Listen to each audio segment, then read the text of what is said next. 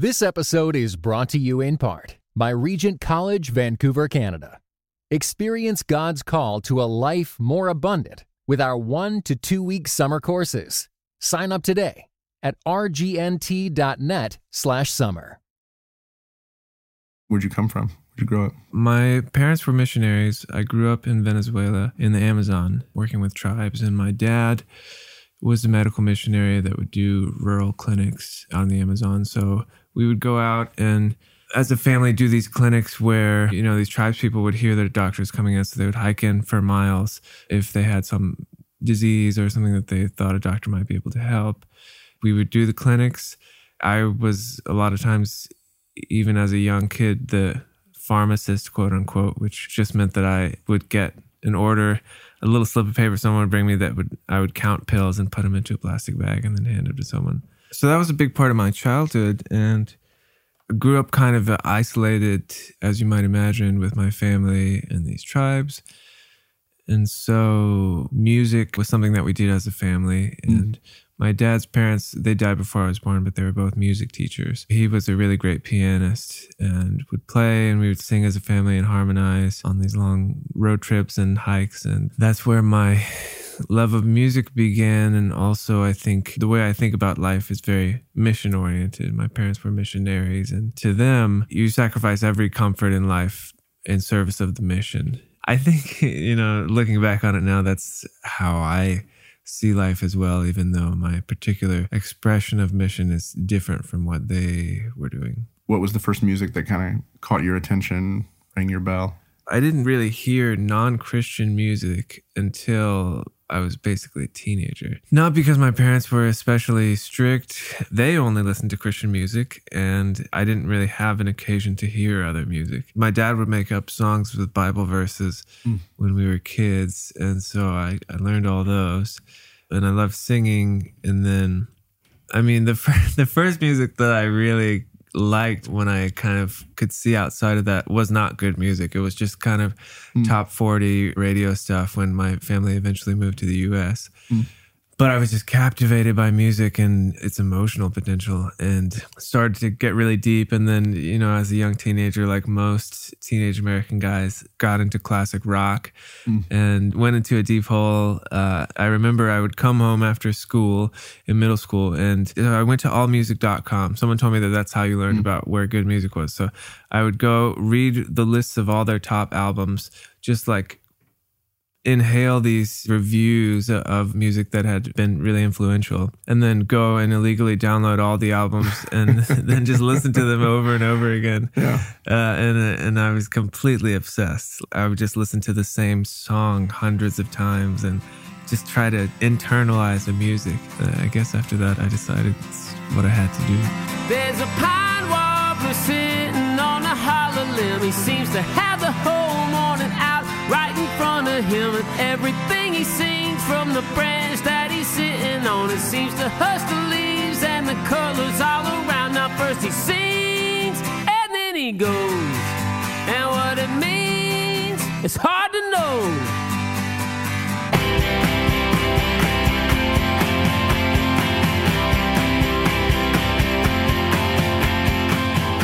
From Harbor Media, you're listening to Cultivated, conversations about faith and work. My guest today is Jonathan Seale, a record producer and one of the founders of the creative collective known as Mason Jar Music. He's worked with people like Josh Garrels, Fleet Foxes, Feist, and more. And we'll talk about the how and why of what he does, including how it's shaped by his faith. So stay with us.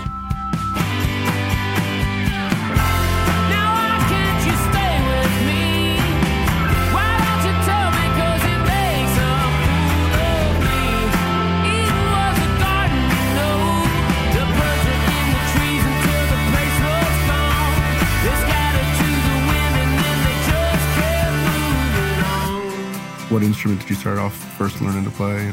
I consider myself first and foremost a singer, and that's definitely what I started out playing. Then as a kid, I took piano lessons, classical. I really failed at that because I was always making up my own songs, and I would fake learning how to read the music. When my teacher played Bach or something, I would just listen, memorize it really quick, and then mime as if I was reading it because I was embarrassed to show that I hadn't learned how to read. But what I was really interested in was making up my own songs. And I remember the first little song that I wrote, I was probably 7 or something. I wrote a song called Indian Summer on the piano. That was my first piece. I moved to Manhattan to study record production, which was what I wanted to do at NYU. At the time, it was one of 2 programs like it where you can learn how to be a record producer and get an undergrad degree at the same time. So that was my goal. I studied there at the Clive Davis Institute for Recorded Music. When I moved to the U.S., I was really bitter and I hated America. And, I had grown up around all this poverty and disease, and I had all these really deep existential questions about the problem of evil, even as like an 11-year-old, that I feel like a lot of my American peers had never dealt with. Right. So when I moved to the U.S. What year was that? 2000. 2000. I moved to an affluent community where people were largely unconcerned with the rest of the world. And, looking back on it now, it's hard to blame them, but at the time I certainly did. And American culture in general, I was like, this is a culture of opulence and greed. And, I just imagine a 12-year-old saying all these things. And I was just so bitter. I think a lot of it was about having to move at a pivotal time in my life. But it was really American music that helped me to love and forgive America, especially Southern music and traditional American music, all the incredible traditions of music that came from America.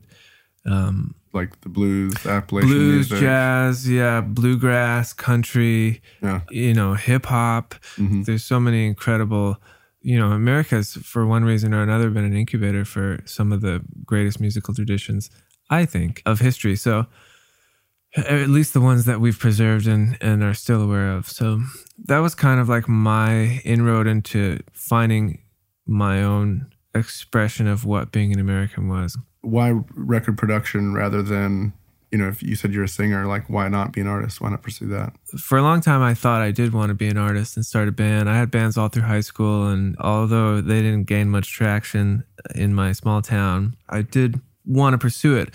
But I had a moment where there was a particular artist who I won't name, who I had really loved this guy's albums and listened to them again, like memorized them completely, internalized all the musical decisions that they made. And then one day, someone lent me a live concert DVD of this guy's music, and I watched it and I was like, this is horrible. This guy sucks. This guy's terrible. And then I had this kind of crisis, and I was like, who have I been liking all this time? If I love these records, whose work have I been liking? And then I started to realize it was the producer's work that had really taken this mediocre artist and made his music into a satisfying experience that had touched me emotionally. Yeah. And can you say who the producer was? I don't want to name any names. Too much. Yeah. Yes, it might be too easy to figure out.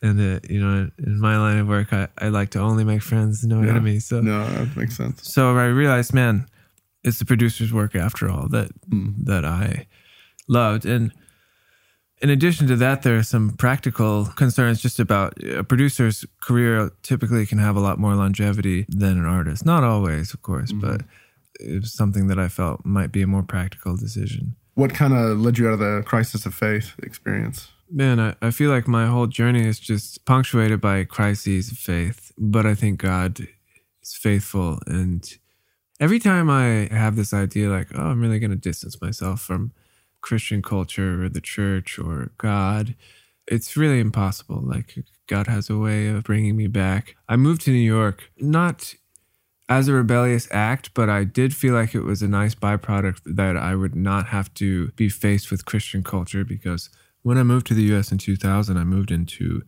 a community in the South that was nominally Christian and culturally Christian. There was a lot of people who, in my eyes, professed the faith, but it didn't seem to have any measurable impact on their lives. And I was like so embittered by that. So I was like, man, I'll go to New York, get away from Christian culture, and then finally have some kind of refreshing experience or get that taste out of my mouth. Yeah. And that's not how it happened at all. I went to a gigantic school that, if anything, is kind of anti-religious. The first week, I was, against my will, introduced to a whole community of Christians that transformed my perception of what it meant to be a Christian. And where I had come from, being a Christian meant only that you went to church and my parents are not like this, but in the Southern community that I was a part of, I felt sometimes like what being a Christian meant was that you go to church and you pray before meals and before bed and try to be a nice person. And that was just a very uncompelling lifestyle for me. Yeah. But, when I moved to New York, even though I had wanted to meet no Christians, I immediately met some at NYU that were really smart and engaged culturally, who saw their work as a way to express their faith, and who weren't afraid to engage questions about what made their faith relevant or real or historical or any of those things. And so, I was introduced to a whole new framework of how to see my faith, that of people who really, I guess, were more mission-oriented in the way that I had grown up with it originally. And that was a more compelling vision for me. Yeah.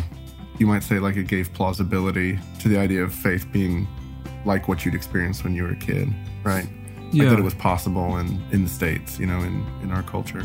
Yeah, I think that's a good way of putting it. And to use like a theological term, I'm much more drawn to the exilic expressions of faith, or in other words, like people who are forced to define their faith in exile rather than in a place where dominant culture validates it and confirms it. Because to me, that made it much more urgent and real and worth pursuing.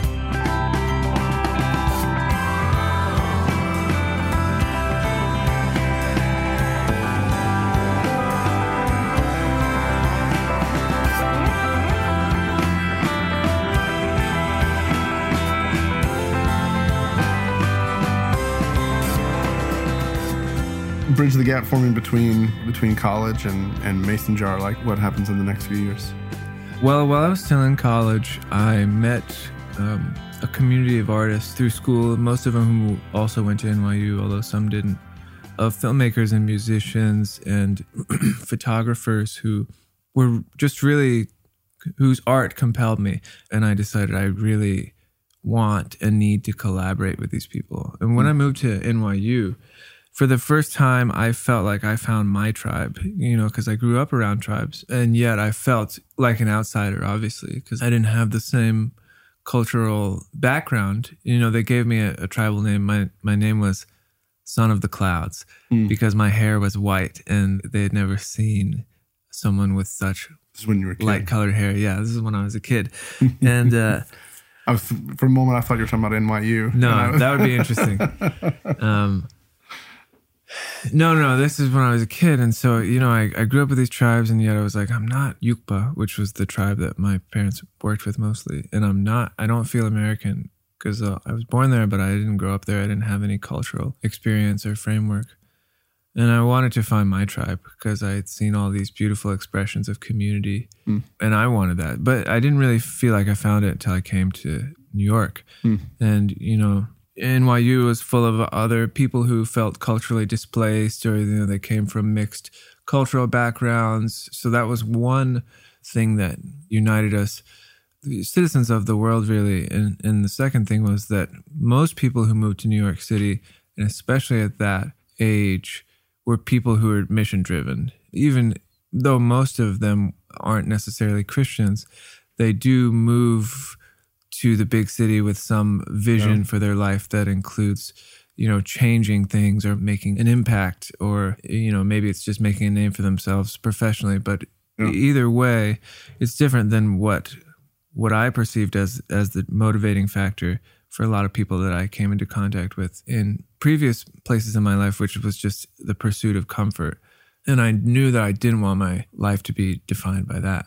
So anyway, at the risk of sounding self-righteous, I identified more with this community of artists that I met in New York. And so when I was in college, part of our program at the Clive Davis Institute, our thesis project was to create some sort of business that we could pursue once we graduated, because music industry had just collapsed. And I think our professors were feeling like, oh my God, we're so guilty that we're charging these kids an incredible amount of money to educate them in a field where they'll likely never find employment. Right. So they encouraged us and trained us to think entrepreneurially about our music. And for me, I took a class on Motown, and I really loved their expression of entrepreneurship and music in Detroit.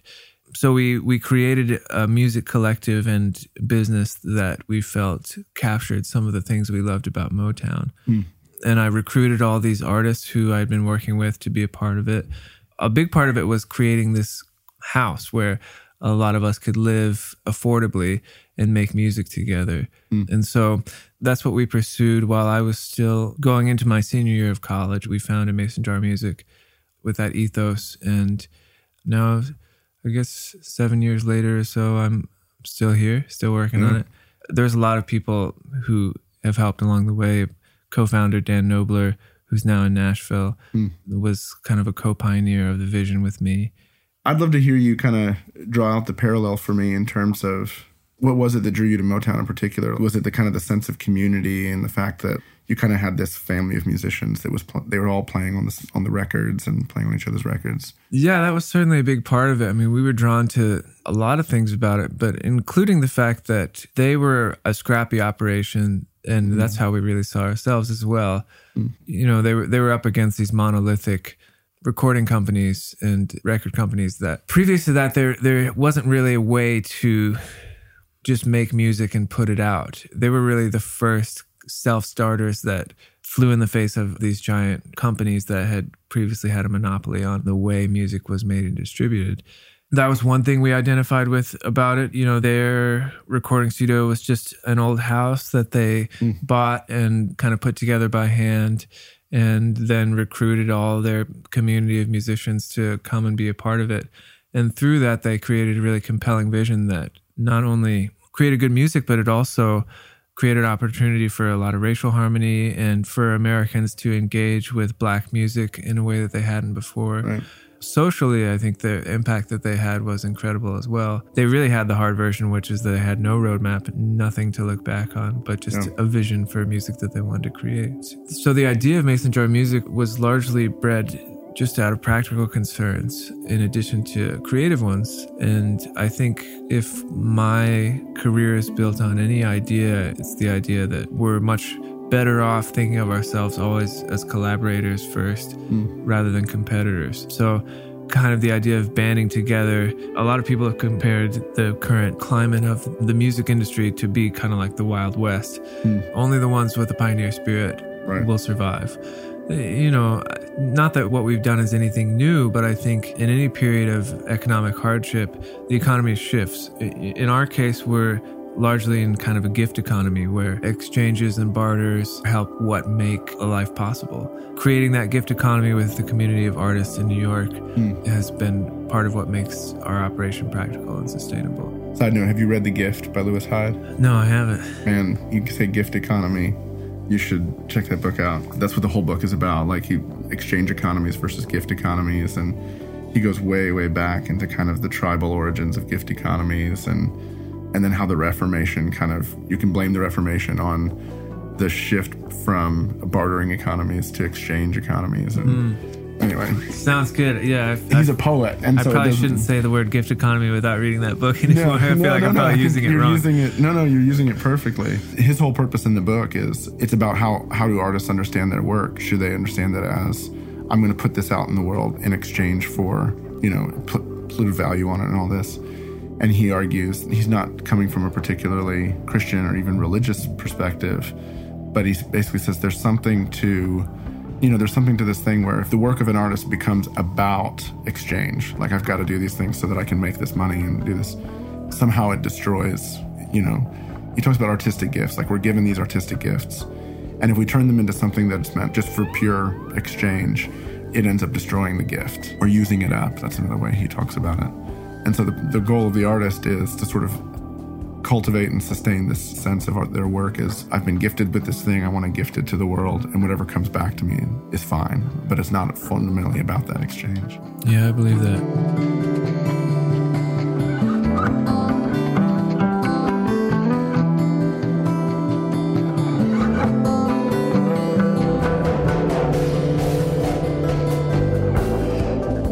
You You talk about, like in the descriptions in the mason jar stuff that I've seen, like you talk about this analog principles for a digital world.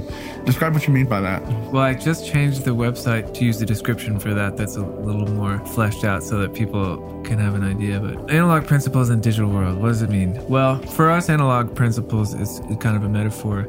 We do record using analog techniques. So it's kind of about that, but it's also kind of using the idea as a broader comparison. But I guess the concept is that we want to see our work as craftsmanship. And it's possible to use and abuse digital tools to replace some of that craftsmanship and kind of mechanize or mask what I think is beautiful about humans and human performance, human creation, which often includes imperfections that get completely bulldozed by the way our technology works. Yeah, maybe describe that a little bit. I mean, an obvious example that everyone is familiar with is auto-tune. Not that I don't think auto-tune can be used as an artistic tool. Obviously, there are people doing it well. I think everyone's familiar with, maybe not. I think there are a lot of people who, when they realize that a singer that they like can't actually sing and that their voice is being changed, manipulated in such a way to make them appear more talented than they are or just more accurate than they are, there's like a certain level of a feeling of deception that people feel. And you know, these things happen in microcosmic ways that we are not as aware of as, you know, being able to watch a live performance of someone like, again, I won't name any names here, but there have been several times recently where people have watched live performances that have revealed that the musicians who are performing don't actually have the capacity to sing in the way that they appear to. Now, in microwaves, it happens all the time. And one expression of that may make the analog idea make sense is that when music is transferred, so a little quick music lesson here. Music starts as audio waves, vibrations in the air. Our voice, for instance, creates vibrations that push airwaves outward. Microphone turns that into electromagnetic pulse. That pulse contains the same nuances of something like a voice and transfers them down a wire to a recording device. In an analog world, there are analog recording devices that capture that pulse and all its nuances. And, you know, recording nerds love to talk about tape and vinyl because those are two mediums where the continuous information is captured in a way that a lot of people feel like has veracity. It's true.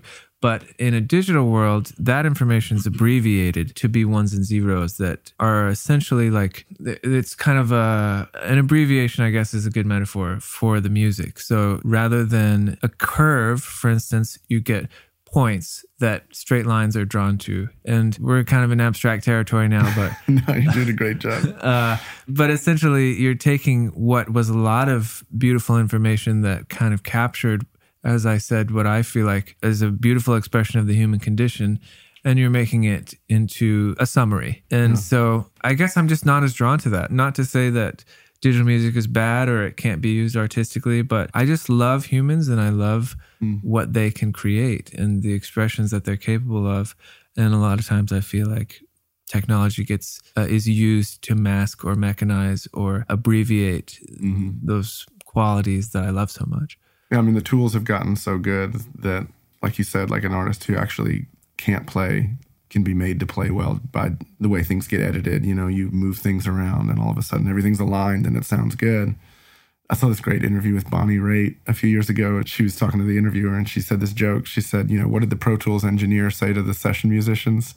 Hey, that really sucked. Come on in. We're done. You know? Yeah, man. I was in Nashville working on a record recently with this old country star. And the program that we use, the industry standard computer program for recording is called Pro Tools. And he was like, hey, you know what we had before Pro Tools? And I was like, what? What's that? And he's like, pros. I was like, yeah, okay. Point taken.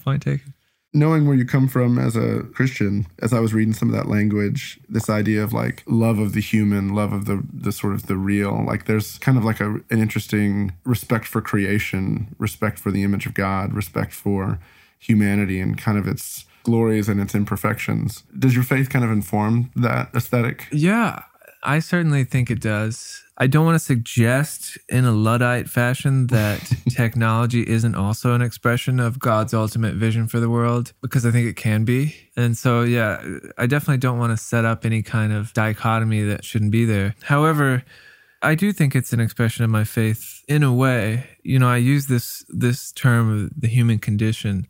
I feel like what music can do best and what it's done for me in my lifetime has been to help me know that I'm not alone. In a world where I felt isolated growing up, music showed me that there were other people out there that identified with the same things that I was going through, the same, you know, whether it was my teenage angst or loneliness or just this vision for a better world, anything that I felt like I had a hard time finding through my peers. I had this other avenue where I could know and understand that others shared that. And, you know, good songwriters are able to capture the human condition in such an incredible way and put into words and melodies things that we resonate with and that we know are true. And I feel like there's a way that producers can share in that lineage and capture that as well. And that's what I hope to do. I feel like any insight that we can get into the human condition through music is also an insight about God that we can understand. Understanding our own nature is understanding something about what God placed in us. And so in that way, I do feel like it's an expression of my faith. Tell me about this place. Where are we? What happens here? So you're sitting in the studio. You're in Brooklyn in a 4-story brownstone in a building that we've only been renting now since June, which is, I guess, 8 months now, something like that. As I said, you know, part of what we were inspired by with Motown was a community of artists and entrepreneurs banding together and creating a practical reality for themselves. 7 years ago, when we started Mason Jar Music, a big part of that was finding a house where we could have a communal living situation that made our life in New York practical. So that's what we searched for and found. We were living in an all Hasidic Jewish neighborhood at the time for about 6 years, where we had our first studio, and then populated the house with artists of different disciplines that were interested in living a creative, collaborative lifestyle. And now, 7 years later, I'm married. I'm still doing it. We live in a different house now. It's different considerations. But this vision of communal life has still kind of captured our imagination. So we're still pursuing that. And although it's atypical for a married couple, and, you know, the house actually has 3 couples who live here, I think it's been a really healthy way for us to live in community and express our art. And it makes our life practical as well. We have a recording studio here on the street level, and then 3 residential floors. So that's where you are, man. And I think it's a strange life, but it's a good one. Describe some of the benefits of it in terms of living in community with one another. How does it benefit the kind of spirit of creativity, or however you define that? Yeah, well, there's a lot to it. I mean, practically, it's less expensive, which in a city like New York, which is maybe the second highest, most expensive city in the country after San Francisco, that's not a real stat. That's my conjecture.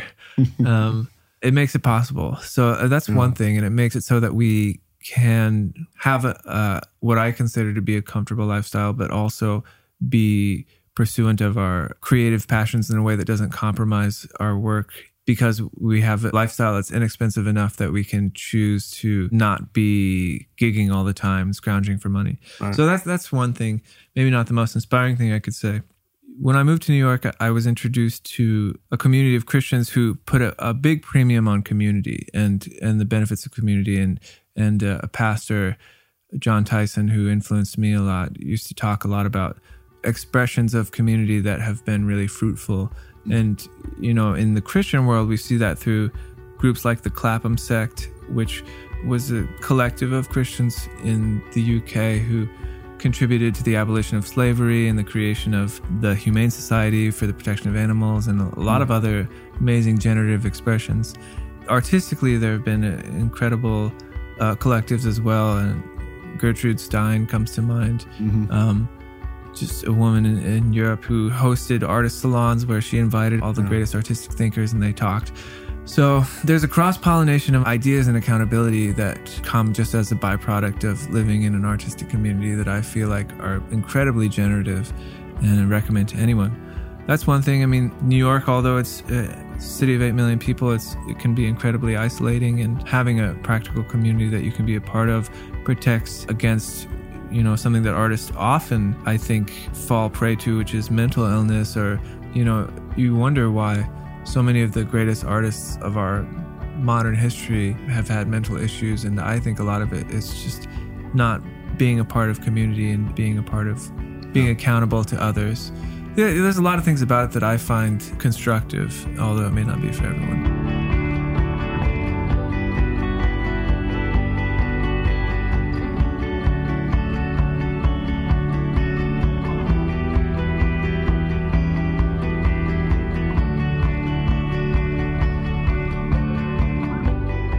Well, tell me some of the projects that you feel the most proud of, artists you've worked with, things you've done. What do you point to and say, man, I love that I did this? Probably the greatest response to anything that I've ever worked on has come through my work with an artist named Josh Garrels.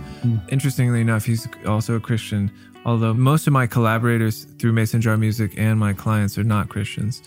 The work that we did with Josh, I was introduced to him by a friend a while back when I was still in college, and I was really captivated by his voice, so I sent him a message and said, hey, if you fly yourself to New York, I'd be willing to work for free to produce some content around your music. And specifically, we had a vision for doing reinterpreting one of his existing songs for a new orchestration and doing a video of it. At the time, he was intrigued and decided to take a risk, and he flew out. We made our first piece of work together, and that was the first thing that I ever worked on that received a strong response from people. And it was really incredible. Like, people were writing in and saying things like, this video changed my life, and crazy things that I was like, really? It's just some music, man.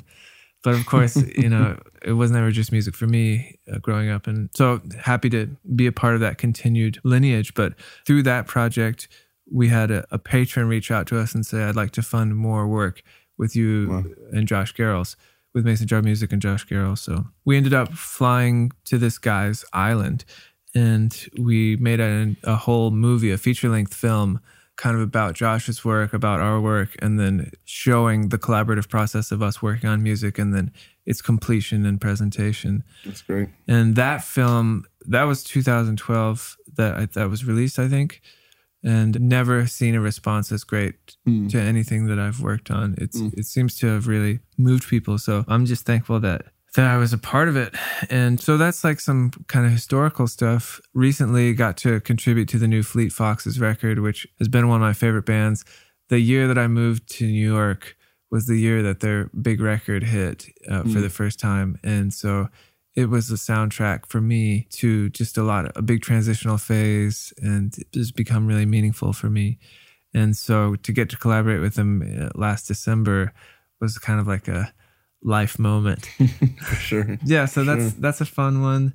I mean, we've worked with a bunch of big clients, other people that have been my musical heroes, and that's been pretty awesome. But a lot of times it's kind of just the small joys that I like, and things that may never be expressed, things that are more process related that someone may not appreciate when the music is released. You mentioned that most of your clients aren't Christians. Has being a person of faith caused you any difficulties or created any conflicts with folks? The only conflict it's created is that Christians always want to call Mason Jar Music a Christian organization.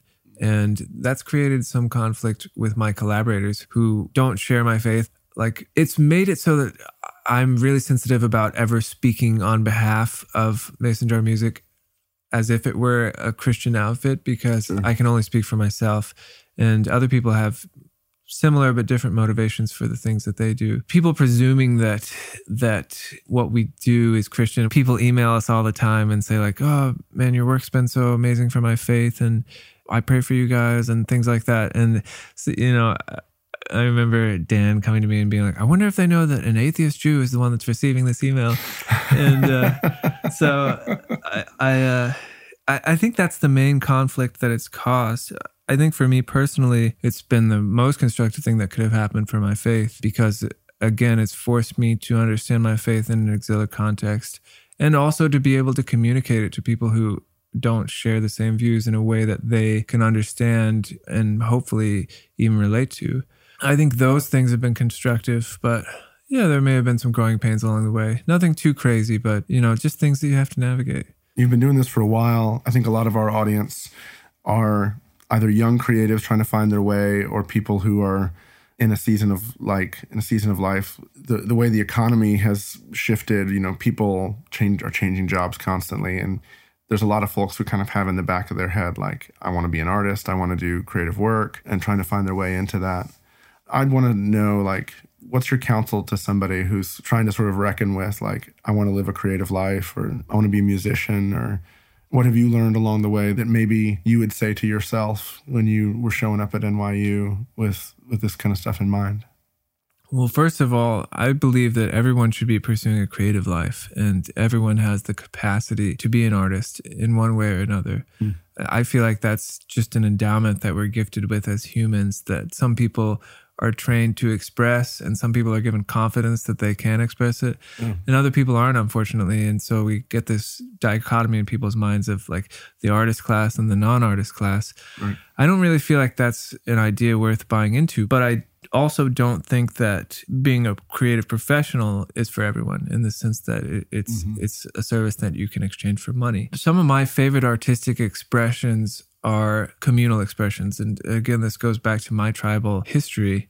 For almost all of history, there have been no such thing as a professional musician or a professional artist. Right. Those things were just things that people did in community to express joy or grief, or try to bond communally in a way that wasn't possible or as easy in other ways. I think those are the truest forms of art, and that's kind of what inspires me and the energy that I try to bring to the work that I'm doing. My favorite responses that I've ever gotten to work that I've done is people emailing us and saying, hey, your work inspired me to get out the cello that's been in my closet for 20 years and now I'm playing again.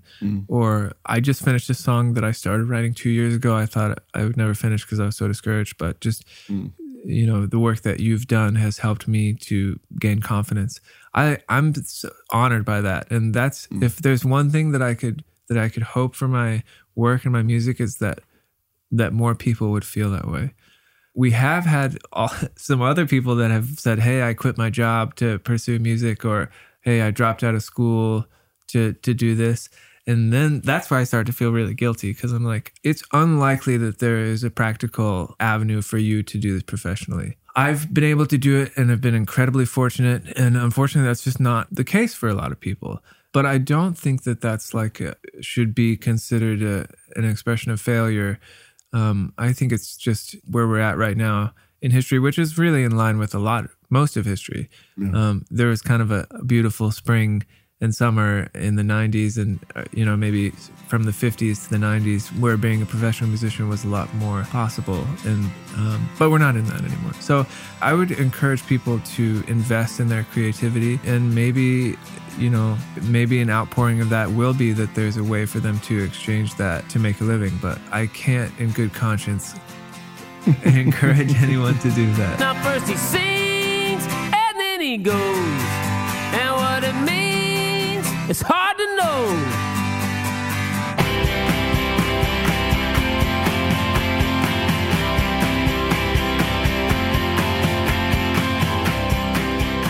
Hey, go check out masonjarmusic.com and look at all the cool, unique stuff that Jonathan's working on. Our show today was produced by me. It was edited by TJ Hester. It was recorded by Jonathan Seale at his studio in Brooklyn. It was mixed by Mark Owens. Our soundtrack was by Roman Candle and Dan Phelps, and our theme song is by Roman Candle. Special thanks to Isaac Wardell. If you've never checked out our website, go to cultivatedpodcast.com and look at what we've got there. See pictures, read transcripts, find links, and more. Speaking of which, someone we owe a big thank you to is Brendan McAllister. He's built our site, he does a ton of helpful work behind the scenes, and he's been incredibly supportive from the very beginning. So thanks, Brendan, for all that you do. We'll be back next week. See you then.